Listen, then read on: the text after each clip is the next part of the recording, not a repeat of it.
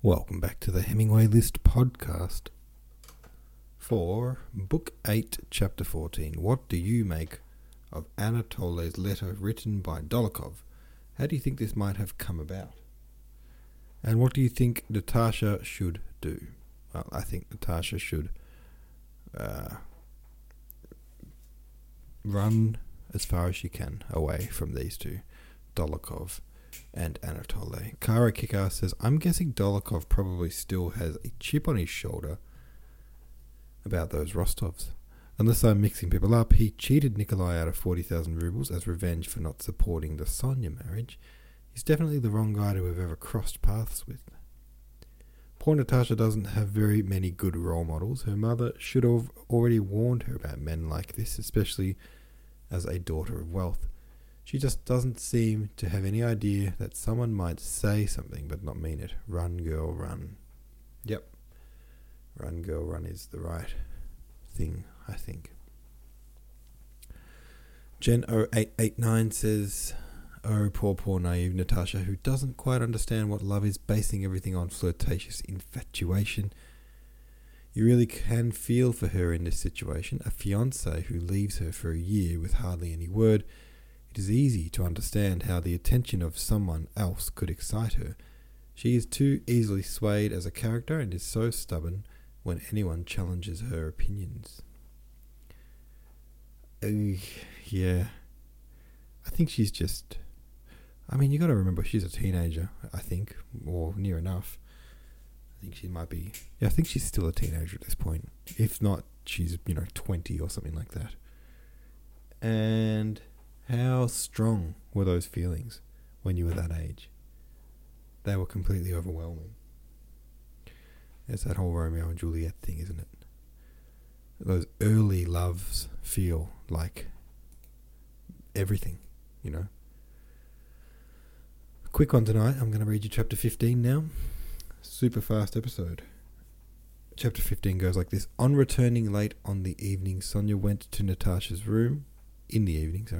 Sonia went to Natasha's room and to her surprise found her still dressed and asleep on the sofa. Open on the table beside her lay Anatole's letter. As Sonia picked it up and read it. As she read, she glanced at the sleeping Natasha, trying to find in her face an explanation of what she was reading, but did not find it. Her face was calm, gentle and happy. Clutching her breast to keep herself from choking, Sonia, pale and trembling with fear and agitation, sat down in an armchair and burst into tears. How was it I noticed nothing? How could it go so far? Can she have left off loving Prince Andrei? And how could she let Kuragin go to such lengths? He is a deceiver and a villain, that's plain. What will Nicholas, dear noble Nicholas, do when he hears of it? So this is the meaning of her excited, resolute, unnatural look the day before yesterday and today, thought Sonia. But it can't be that she loves him. She probably opened the letter without knowing who it was from. Probably she is offended by it. She could not do such a thing. Sonia wiped away her tears and went up to Natasha, again scanning her face. Natasha, she said, just audibly. Natasha awoke and saw Sonia. Ah, you're back.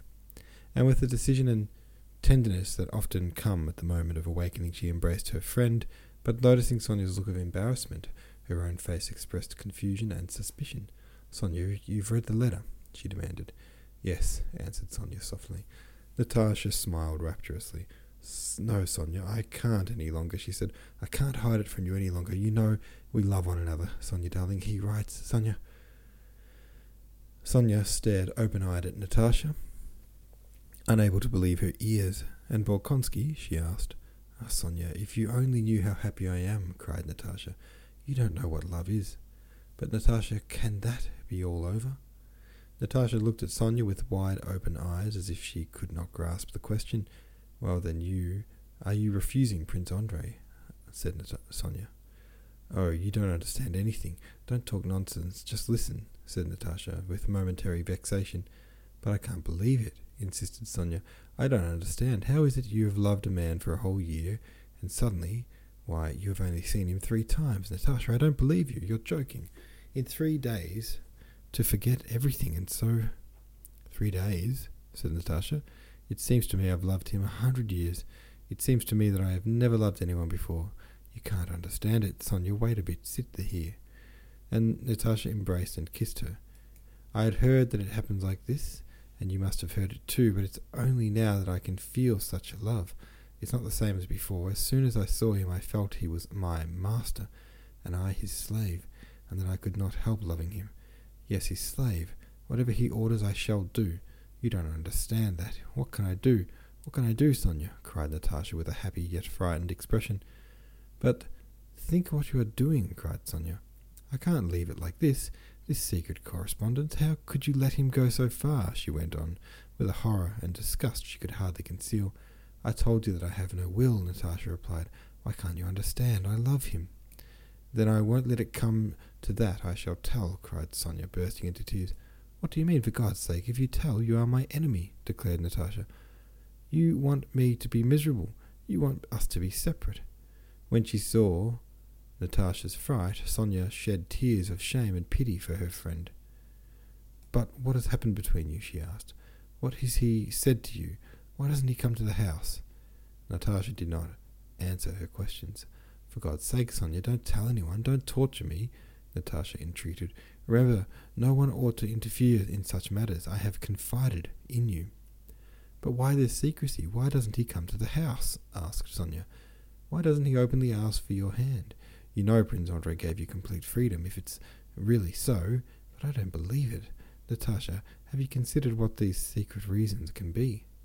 Natasha looked at Sonia with astonishment. Evidently this question presented itself to her mind for the first time, and she did not know how to answer it. I don't know what the reasons are, but there must be reasons. Sonia sighed and shook her head incredulously. If there were reasons, she began, but Natasha, guessing her doubts, interrupted her in alarm. Sonia, one can't doubt him. One can't. Do you understand? She cried. Does he love you? Does he love me? Natasha repeated with a smile of pity at her friend's lack of comprehension. Why, you have read his letter, and you have seen him. But if he is dishonourable? He? Dishonourable? If you only knew, exclaimed Natasha. If he is an honourable man, he should either declare his intentions or cease seeing you, and if you won't do this, I will write to him, and I will tell Papa, said Sonia resolutely. But I can't live without him, cried Natasha. Natasha, I don't understand you, and what are you saying? Think of your father and of Nicholas. I don't want anyone. I don't love anyone but him. How dare you say he is dishonourable? Don't you know? I love him, screamed Natasha. Go away, Sonia. I don't want to quarrel with you, but go, for God's sake, go. You see how I am suffering, cried Natasha angrily.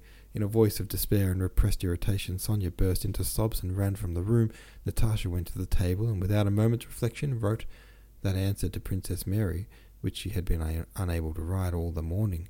In this letter she said briefly that all the misunderstandings were at an end, that availing herself of the magnanimity of Prince Andrei, who, when he went abroad, had given her freedom, she begged Princess Mary to forget everything and forgive her if she had been to blame toward her, but that she could not be his wife. At that moment this all seemed quite easy, simple, and clear to Natasha. On Friday the Rostovs were to return to the country, but on Wednesday the Count went with the prospective purchaser to his estate near Moscow. On the day the Count left, Sonia and Natasha were invited to a big dinner party at the Karagins, and Maya Dmitrievna took them there. At the party Natasha again met Anatoly, and Sonia noticed that she spoke to him, trying not to be overheard, and that all through dinner she was more agitated than ever. When they got home, Natasha was the first to begin the explanation Sonia expected. There, Sonia, you were talking all sorts of nonsense about him, Natasha began in a mild voice, such as children use when they wish to be praised. We have had an explanation today. Well, what happened? What did he say? Natasha, how glad I am you're not angry with me. Tell me everything, the whole truth. What did he say? Natasha became thoughtful. Oh, Sonia, if you knew him as I do, he asked me what I had promised Bolkonsky, how he was glad I was free to refuse him. Sonia sighed sorrowfully. But you haven't refused Bolkonsky, she said. Perhaps I have. Perhaps all is over between me and Bolkonsky. Why do you think so badly of me? I don't think anything, only I don't understand this. Wait a bit, Sonia, you'll understand everything. You'll see what a man he is. Now, don't think badly of me or of him. I don't think badly of anyone. I love and pity everybody. But what am I to do? Sonia did not succumb to the tender tone Natasha used towards her. The more emotional and ingratiating the expression on Natasha's face became, the more serious and stern grew Sonia's. "Natasha," said she, "you asked me not to speak to you, and I haven't spoken, but now you yourself have begun. I don't trust him, Natasha. Why this secrecy?" Again, interrupted Natasha. "Natasha, I am afraid for you." "Afraid of what?" "I am afraid you're going to your ruin," said Sonia resolutely, and was herself horrified at what she had said. Anger again showed in Natasha's face. "And I'll go to my ruin. I will, as soon as possible. It's not your business. It won't be you, but I who will suffer. Leave me alone, I hate you." "Natasha," moaned Sonia, aghast. I hate you, you are my enemy forever." And Natasha ran out of the room. Natasha did not speak to Sonia again, and avoided her with the same expression of agitated surprise and guilt. She went about the house, taking up now one occupation, now another, and at once abandoning them. Hard as it was for Sonia, as she watched her friend, it did not let her out of her sight. The day before the Count was to return, Sonia noticed that Natasha sat by the drawing-room window all the morning as if expecting something, and that she made a sign to an officer who drove past, whom Sonia took to be Anatole. Sonia began watching her friend still more attentively, and noticed that at dinner and all that evening Natasha was in a strange and unnatural state. She answered questions at random, began sentences she did not finish, and laughed at everything. After tea, Sonia noticed a housemaid at Natasha's door timidly waiting to let her pass. She let the girl go in, and then, listening at the door, learned that another letter had been delivered. Then suddenly it became clear to Sonia that Natasha had some dreadful plan for that evening. Sonia knocked at her door, and Natasha did not let her in. She will run away with him, thought Sonia. She's capable of anything. There was something particularly pathetic and resolute in her face today. She cried as she said goodbye to Uncle. Sonia remembered. Yes, that's it. She means to elope with him. But what am I to do? Thought she, recalling all the signs that clearly indicated that Natasha had some terrible intention. The Count is away. What am I to do? Write to Kuragan demanding an explanation? But what is there to oblige him to reply? Write to Pierre, as Prince Andrei asked me to in case of some misfortune, but perhaps she really has already refused Bolkonsky. She sent a letter to Princess Mary yesterday, and Uncle is away. To tell Marya Dmitrievna, who had such faith in Natasha, seemed to Sonia terrible.